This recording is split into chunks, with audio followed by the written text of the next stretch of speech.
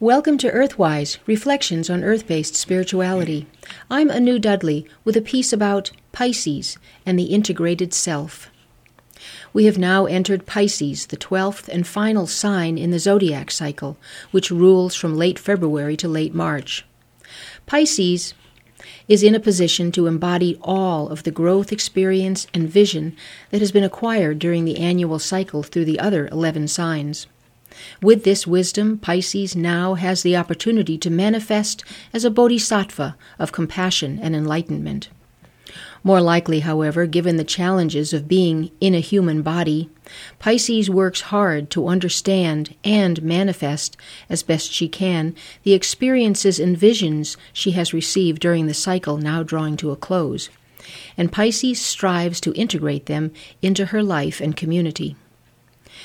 This is no small undertaking, for Pisces, in her passage through all the other signs, has glimpsed nothing less than the divine. And how does one integrate the divine into one's everyday existence? This is the task of Pisces, one which can feel very overwhelming, as though one is being pulled in two opposite directions, the mundane and the ethereal. The name Pisces comes from the Latin word meaning fish.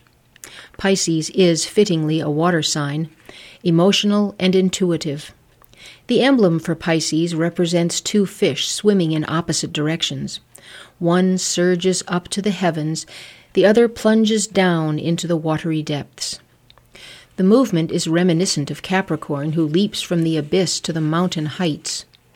Except that Capricorn's path is unilateral.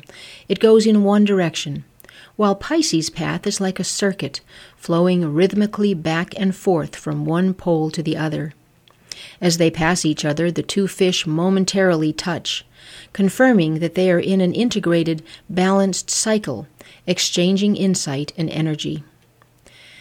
The fish is one of the most common symbols throughout world cultures.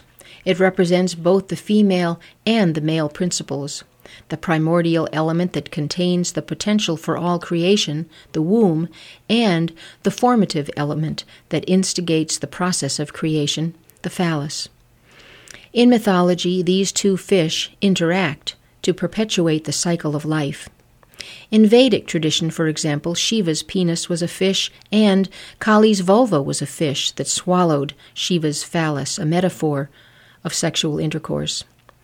Likewise, in Egyptian tradition, Osiris's fish penis was swallowed by the fish vulva of Isis, who then gave birth to her son Osiris in a perpetual cycle of regeneration. The fish was sacred to the goddess of the moon. The moon was long considered to be the source of the world's oceans, whose waxing and waning tides were controlled by the moon.